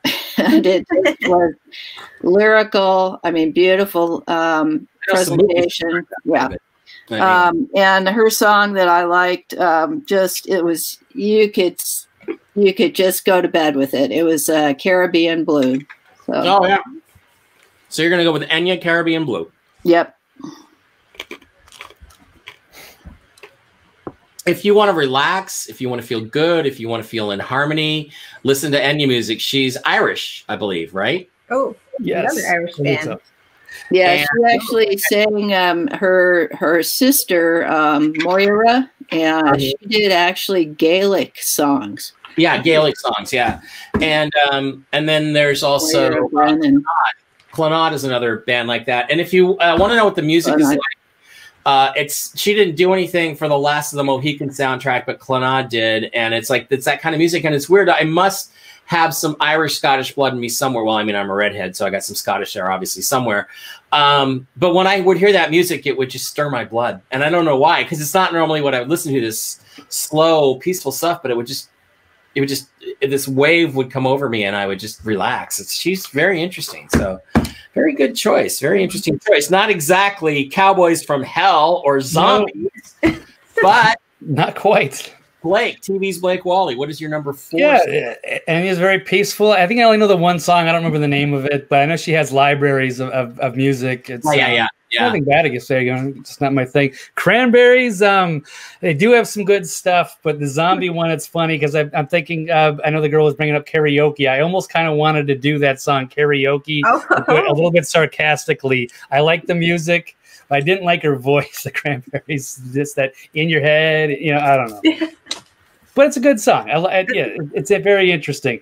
4, but I was a very opinionated metal guy back then. So 4, I'm going to go with one of the innovators of the metal era, sticking to the theme. A few years later, Korn, Blind. Oh. I thought their first album was spectacular. It was kind of a game-changing. There was a lot of interesting music back then that was very new stuff, and I thought that was one of the best albums. 93, right. Actually, yeah. The whole album is great, but Blind we'll start with there because that's one of the popular songs. Blind by Korn. Not exactly going with the peaceful, relaxing 1990s music tonight as TV's Blake Wally. Okay. I was thinking the pop direction, but I'm kind of taking a personal take on it. Look, it's any songs that like when you think, if you can only take 5 songs from the 90s to the Desert Island with you, what are they going to be, right? For sure. Okay, so we did Casey, we did Candace, we did Blake. Okay, it's my turn. All right, my number 4 song, I went to, when I think of the 90s, another band I think of is the Chili Peppers, and I can't not think of them. And I hated them in the 90s because the 80s were better than the 90s, but then I moved to LA in 2003. And one of the great things about LA, especially back then, especially when I had money coming out my ears, was that there was always something happening. Like the reason why the traffic is so bad in LA is because people are always going to do something really, really good. Lena says, "Okay, Blake, don't make me get aggressive. I can get you to sing it too." If we ever do karaoke, the only thing I would ever consider trying is maybe "Policy of Truth" by Depeche Mode. Yeah, because I could talk it. I could talk it, but I was like, okay, you know, the Chili Peppers, Flea's really ugly, and he plays naked on stage, and they suck, and blah, blah, blah. But then there was this thing where it was the 30th anniversary of the Ramones, and it was at the club, I forget the name of the club, right across the street from the Capitol Records building, right? The one that always gets destroyed in Independence Day. And X played, and you know, and one of the Ramones was dying. I think it was Johnny was one of the last Ramones at the time. So it was actually a benefit concert to celebrate their 30th anniversary and raise money. And Peter Yorn was there. I don't really know him, but he was there. And all these bands played, right? And then the last band to come out was the Chili Peppers to play a set.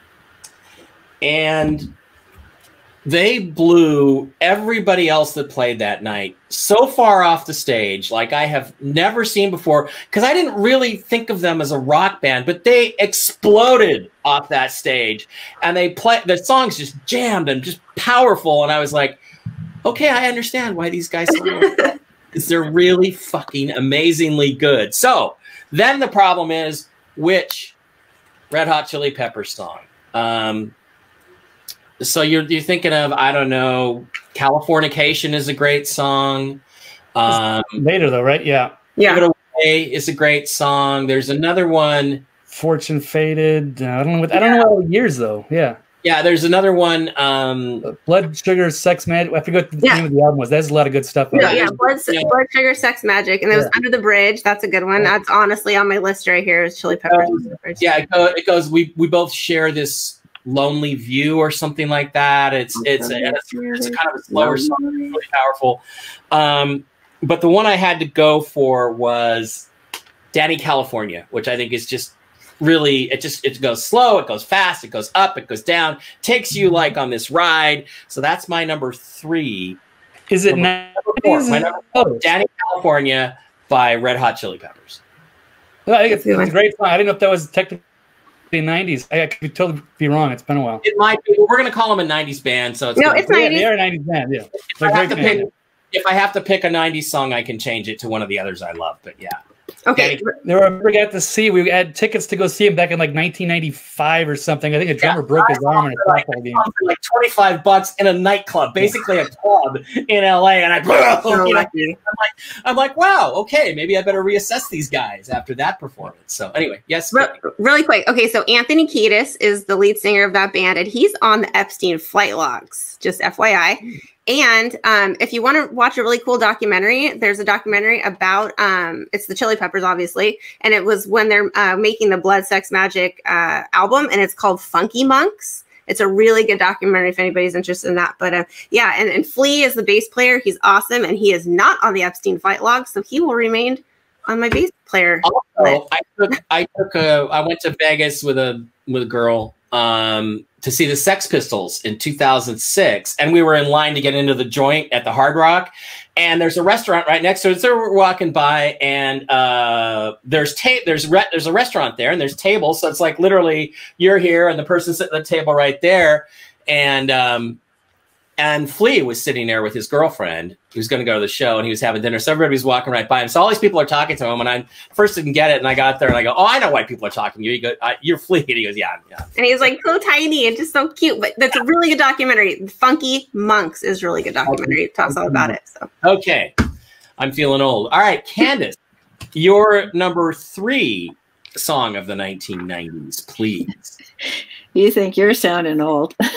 I'm just like, well, I'm going to go with one of my favorite all times, and it really is at the top of the charts with everybody, and it's by Phil Collins when he went on his solo career, Another Day in Paradise. Okay. You could probably, for me, it defined an era. I mean, I totally listened to his album over and over and over again. And I loved his live albums. He was really good live. He was one of those studio musicians that really understood the dynamic of, stage performance, which, I understand how you feel about Chili Peppers. They were really, fantastic. I got to see them actually in Idaho, and they didn't tour a lot, but they gave a good show. Let me tell you, that was always good. And I never got to see Phil Collins solo. I always wished I could, but he was always really expensive to get in. So it was like, I don't know what he had. He had kind of an ego problem, but they charged a lot. So, that you're going with the ballads there, Candace. You're a ballad girl. You like those romantic. I am. I absolutely, and they all have significance. So. Yeah, but that's a really nice song. I mean, I usually find Collins offensive, although I think In the Air Tonight was one of my top 5 songs of all time. I think it's amazing, but I don't really like him other than that. But that's one I do not mind whatsoever. So that's a really, really interesting thing. Yeah. Okay. Now I'm unfortunately having to change my 90s list because I have too many songs that I want to call out. Okay, Casey, your number 3 song of the 1990s, best song of the 1990s. Okay, number 3 would be No Doubt.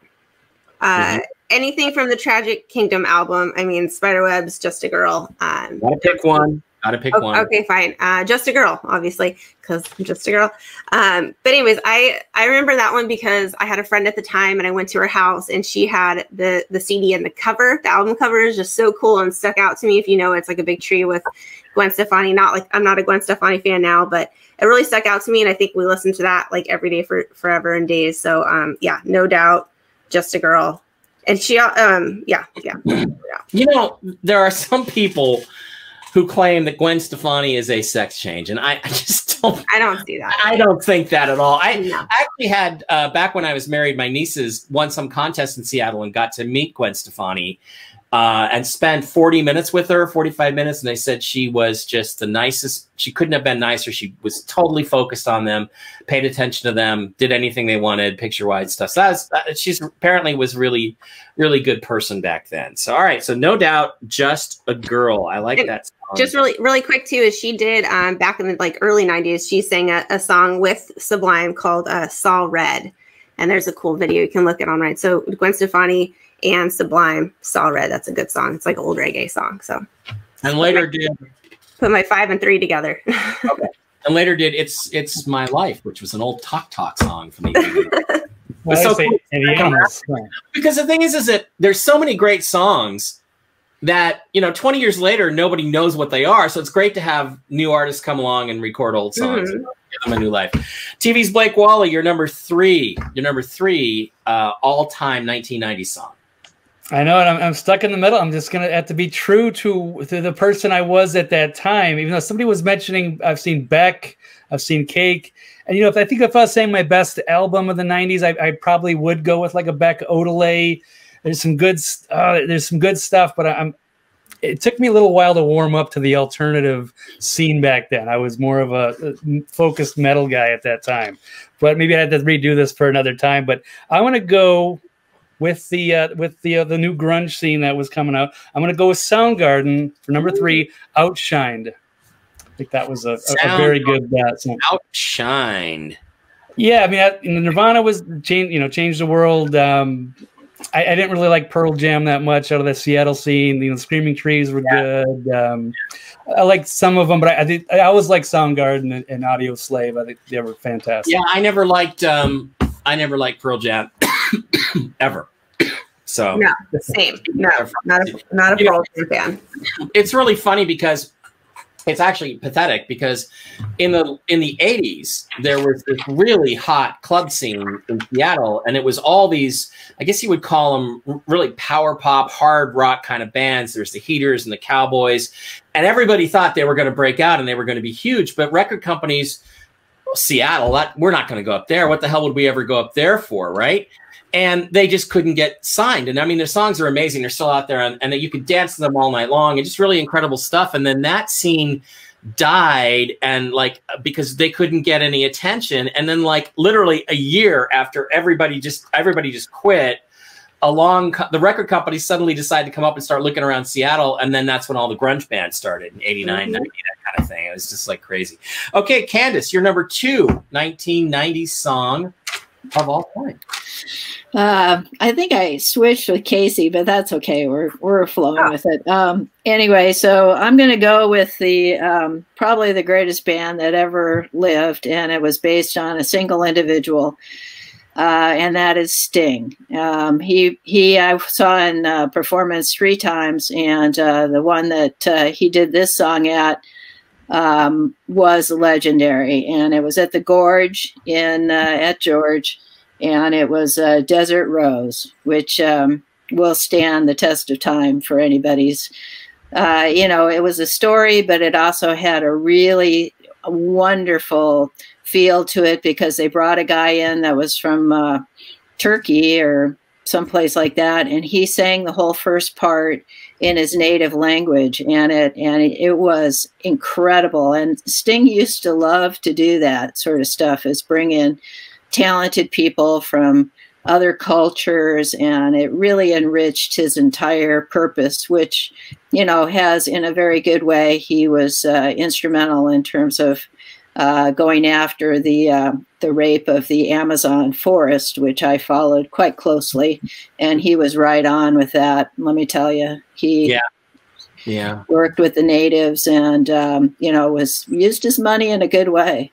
So you were at the concert at the Gorge at George. That's right, 1996. It was a very principled, and it was a great place. I know a lot of you probably haven't been there because it's kind of out of the way. But you will never see a more spectacular venue anywhere in the world. If you ever hear about a concert up there you want to go to, assuming we don't have to be temperature tested and rectally examined to go to concerts in the future. We do. Go. Just if you ever have a chance to go see somebody you like there, go, because it's just unbelievable. So just unbelievable. So, which one is that again? The Gorge at George. It's actually on the San Michelle Winery in Eastern Washington, and right on the Columbia River. And you've never seen vistas like this ever. I mean, ever. It's just. I saw Sting there with my ex-wife in '91, actually. So. Yes, he had been there twice. I saw the first one too, but the one he played Desert Rose at was the later one from Field of Dreams. We were at the same concert then. Wow. Right. 29 years ago. That's right. Maybe that was where with your ex-wife.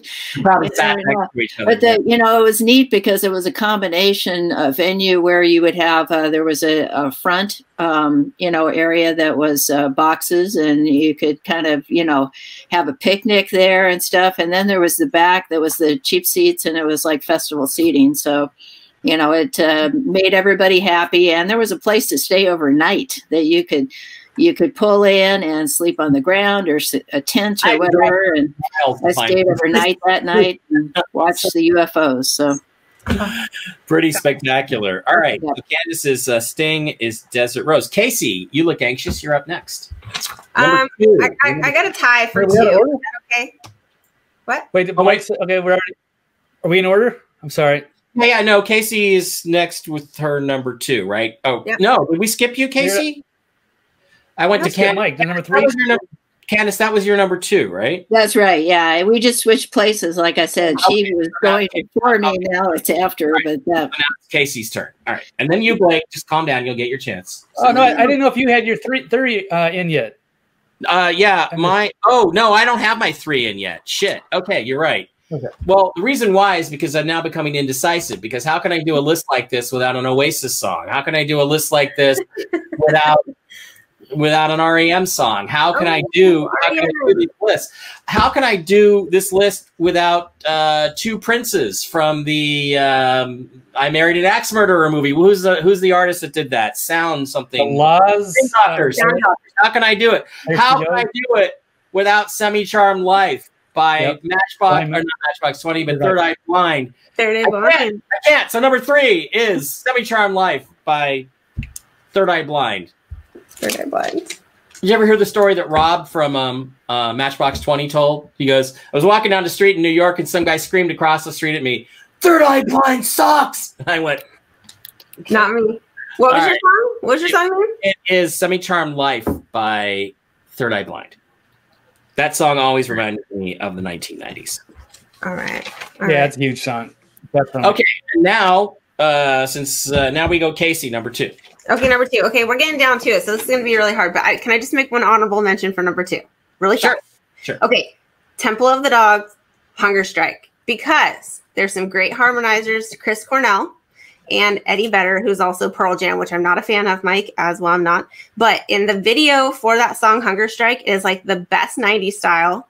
in the music video. They have a beach rock out scene and they have like a dark forest rock out scene. So like all that with the 90s sound, a great song. Okay, great song. Eddie Vedder, Chris Cornell, great harmonizers. But for number 2, just because it's the 90s, we all know it came out of the 90s in the grunge scene. I'm going to do Nirvana, Smells Like Teen Spirit. Okay. Obviously the riff, anytime you hear it, you know that that's a Nirvana song. Dave Grohl, who's the drummer, he is also plays the guitar for Foo Fighters, which I'm not really a big fan of Foo Fighters as well, but that's fine. But Foo Fighters are a big deal. They went on it quite a bit. So yeah. He did. So okay, so it's gonna be Nirvana, Smells Like Teen Spirit. All right, Nirvana, Smells Like Teen Spirit. Okay. That's a great song. Yeah. There were other Nirvana songs I liked a little better than that one, but that's the iconic Nirvana song. So yeah, absolutely. Always the one I always remember, the guitar riff in the beginning. You can't deny a Nirvana song with that. So. Well, that was when you heard that song. That was when you knew the '80s were over, right? Because they no did. more Pocket Seagulls. We're into something new here, and it was explosive and a little down. And again, how can I not have a Stone Temple Pilots song in here? I'd like to, but anyway. That's a good one too. Yeah, no, Nirvana definitely did kill the hair band genre. So yeah, they did. Bono had to cut his mullet off after that one. Candace, your number 2 1990 song of all time. Sting, Desert Rose. Remember? Yeah. That was 2. Oh, that's right. That was 2. Okay, Blake. Oh, Candace, you already did 4. Yeah, I did. I went up to 2, so I guess we're Blake. Did you do we're on your number 2? We're on. Oh, okay, yeah. All right, so number 2, interesting. And in case you're younger than me, maybe Hunger Strike is another one of those. Again, it was Zombie. Is probably like if I had to pick 2 of like the most overrated songs that I just absolutely hate. The 90s. Hunger Strike was a huge song. I just never got it. I hated it, and I don't know why. That's the I'm Going Hungry song, right? I'm going hungry. Yeah, you got Eddie Vedder running on. Yeah, and Chris Cornell getting all into it in the background. Yeah, it wasn't my thing back then.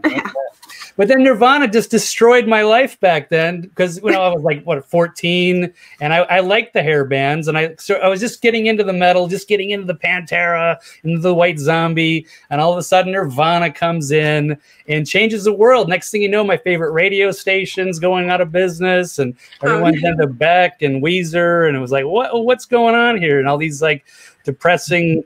It's the grunge, and everybody's wearing flannels and gravy stains on their shirts and stuff like that. But then what was I listening to? It was a bunch of dudes in makeup and spandex, or it's a bunch of like heavy metal guys being tough. So I've outgrown all of it eventually. But anyway, so my number 2 pick, let me pull up. I'm going to go back to metal. We're going to go with a little Metallica. Now, I know people really love the 80s stuff, and it deserves it because they're an amazing band. They're known for their 80s stuff. But I think Enter Sandman was a huge song, 1991. And then also going into the live version was the Live Shit Binge and Purge album when they play the whole was it the In Quest of Gold? I forget the name of that song, but they play it like live in Mexico City. Yeah, with that huge intro and the Enter Sandman. That was just a really awesome song, and they were just an excellent band. So, got to give them props. That was on my mentions. Nice job, Blake. That was on my mentions. That is a good choice. Okay, so back to me.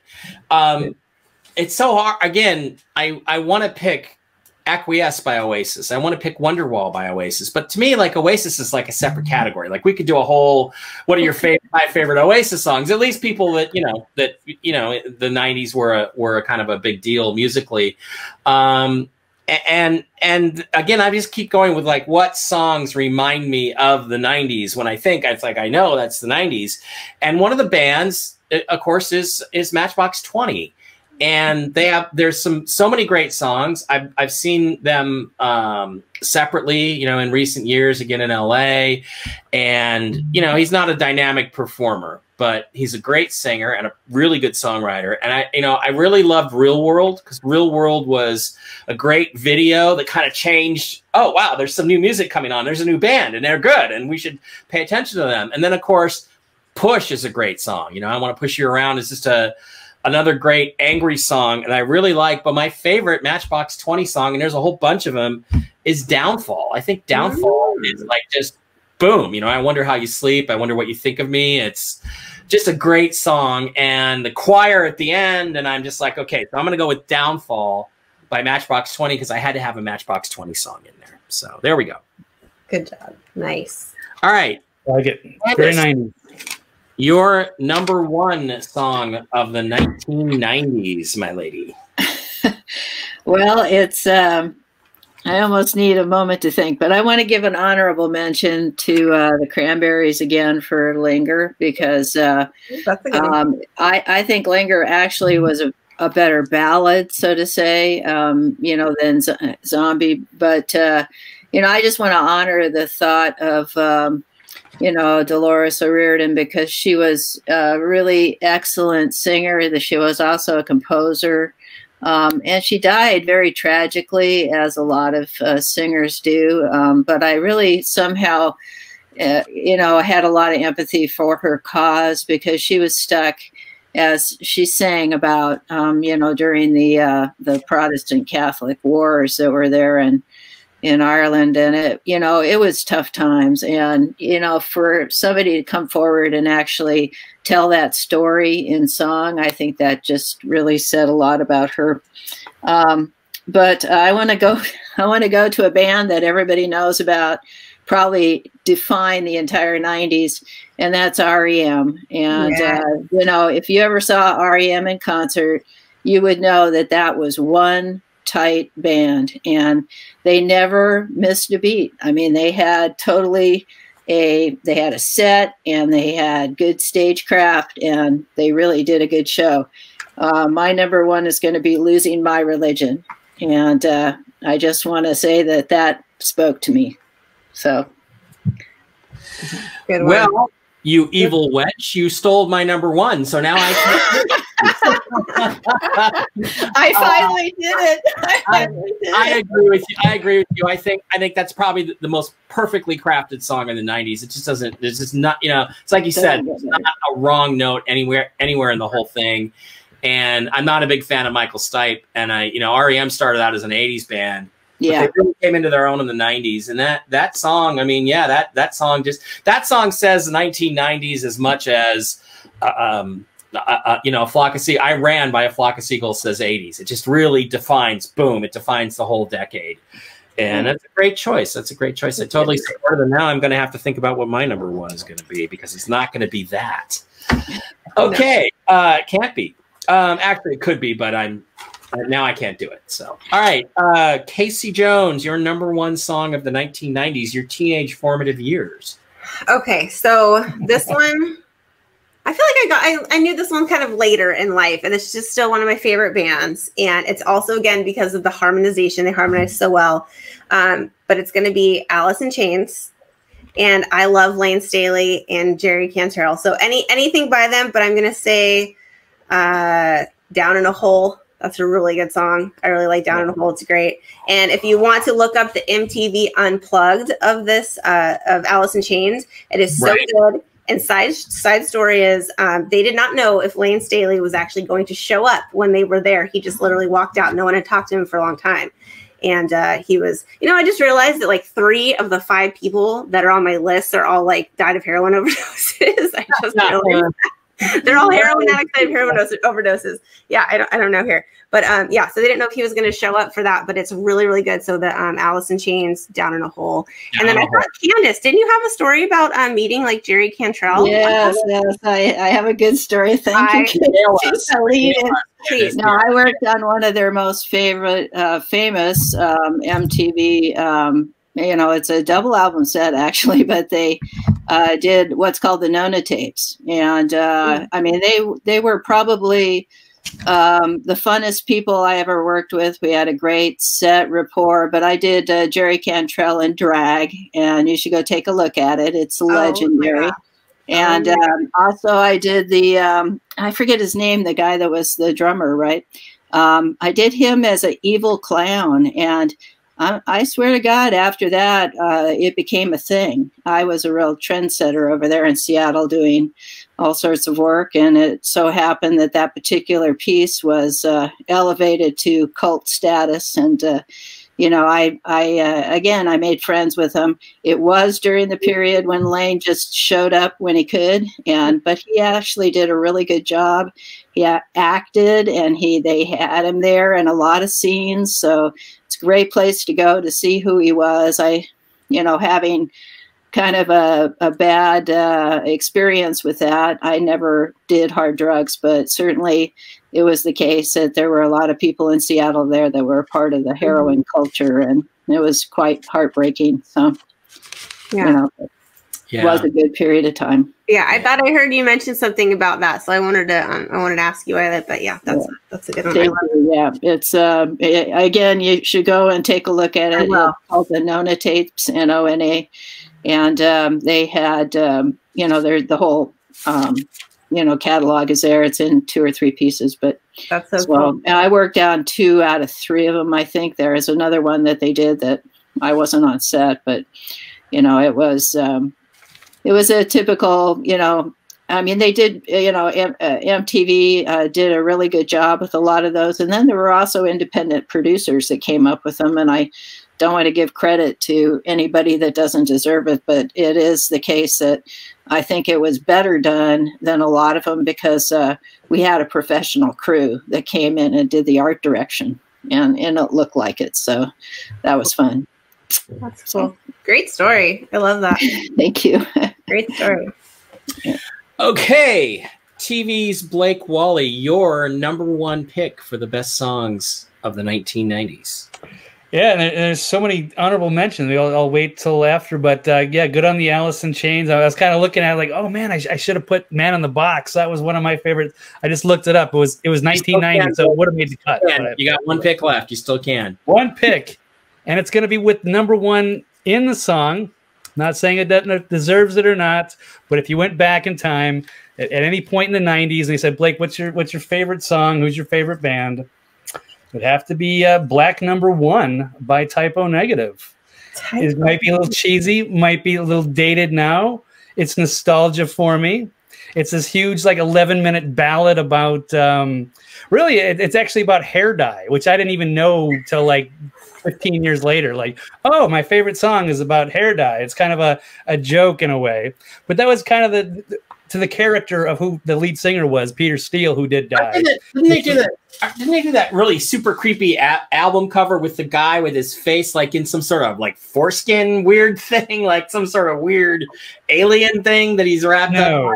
Typo Negative. They were weird. They're usually green, forested, kind of weird. I don't know. They're kind of what was it I'm drawing a blank here at the style of music what I called it. It's kind of like a heavy metal funeral, kind of a gothic metal, but the guy was a great singer. Not really heavy metal, goth metal. Yeah, that's pretty good. Yeah, it was kind of slowed down, but it was very interesting. It was unique sound at that. I think probably the best vocalist 90s, very terrific singer. He's a big 6'5", huge from New York, and then it was just kind of an interesting back then. Yeah, it does take me back because I was my teenage years, but it was a good song and it was an interesting band at the time.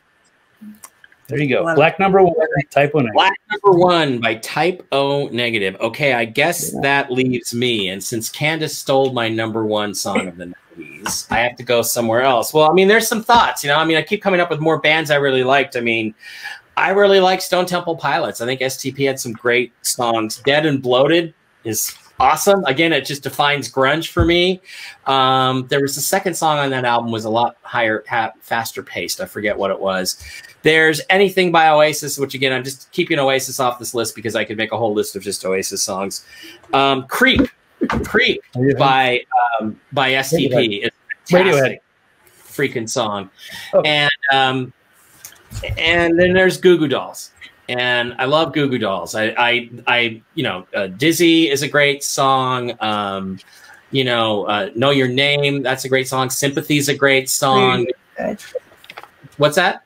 Oh, Know Your Name's good. I was just agreeing. Yeah, I mean, there's just there's so many great songs that they did, but I think this is a definitive song of the decade because I mean, everybody remembers it. And it's popular, and it's Iris by Goo Goo Dolls is going to have to be my new number one because it's from the movie City of Angels, and it's if you've ever seen that movie, again, the movie's dated. It's Nicolas Cage and Meg Ryan.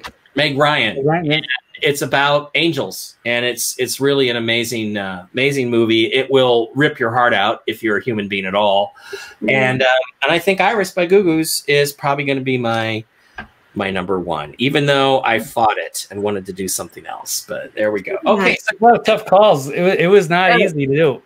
I agree. Yeah. And there's a lot of good people like putting stuff up there. Yeah, some of the people saying Symphony of Destruction, Megadeth, Psalm 69, Ministry, Connected, Stereo MCs, Killing in the Name of, Rage Against the Machine. Today Was a Good Day by Ice Cube. There's a lot of like really good like late 90s like hip hop stuff I listened to when I was in college. Good stuff. By the way, JS Pop's in here. JS, Joe, I hope everything's going good with your dad and your brother. They both came down with COVID, apparently. We hope that they're getting treated with the proper medications like HCQ. We wish you and your family well. I want to make sure you know that, buddy.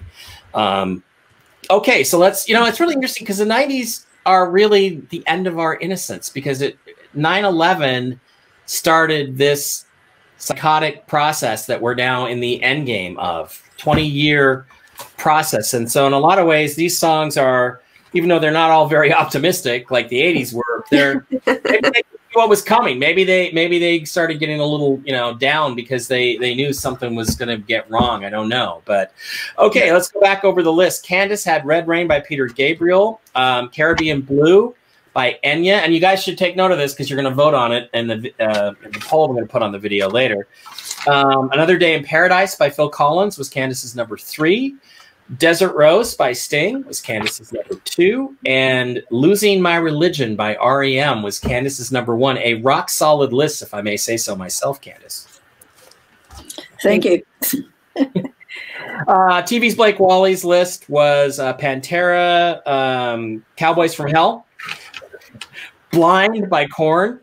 Soundgarden had Outshined by Soundgarden, Metallica, Enter Sandman, right, Blake? Enter Sandman? Yeah, that was number 2, I believe, yeah. Number 2, and then number 1 was Black Number 1 by Type O Negative. Blake coming with the hard stuff. Yeah, I do a quick... I guess I don't have to read the list. Casey, you want to read your list? Sure. So am I starting number 5? Let me go back to number 5. Sorry, hold on, where am I? Number 5 was Sublime Palm Shop. And number 4 was Cranberries Zombie. Mm-hmm. Number 3 was No Doubt, Just a Girl. Number 2 was Nirvana, Smells Like Teen Spirit. And number 1 was Alice in Chains, Down in a Hole. Down in a Hole. Okay. Angry Chair was a good second one too. So yeah. all of them on that are good. So sorry. Yeah, a lot of good stuff. A lot of good. Casey, have you seen the Smells Like Teen Spirit, the official video? Because I went with that as my number 1 when we did that, Mike, about our video choices. Because the video, yeah. That is a legendary. If you haven't seen it, the old man with the mop. Yeah, the old man with the mop and everything. Yeah. Yeah, and it really was very much their best song. I mean, they were tough to listen to in some senses, and I never went down to see them because they were always playing down at that what was it called on First Avenue there, down in the near the shoebox, and showbox. They were like legendary down there, and the mosh pit, So. Yeah. So fun. Yeah, it was bizarre. It's like, as I said, it flipped over from all of these catchy 80s sing and dance, cocaine-fueled rock bands to all of a sudden being the grunge scene. It just flipped in like 3 or 4 months. And the heroin, the up and the down, right? It went from cocaine to heroin. There you go. That's perfect. Exactly. Perfect. Okay, and my list was Hannah Jane by Hootie and the Blowfish, Downey California by Red Hot Chili Peppers, Semi-Charmed Life by Third Eye Blind, Downfall by Matchbox 20, and Iris by the Goo Goo Dolls. A little bit more poppy on my end of things. So, all right, that's it.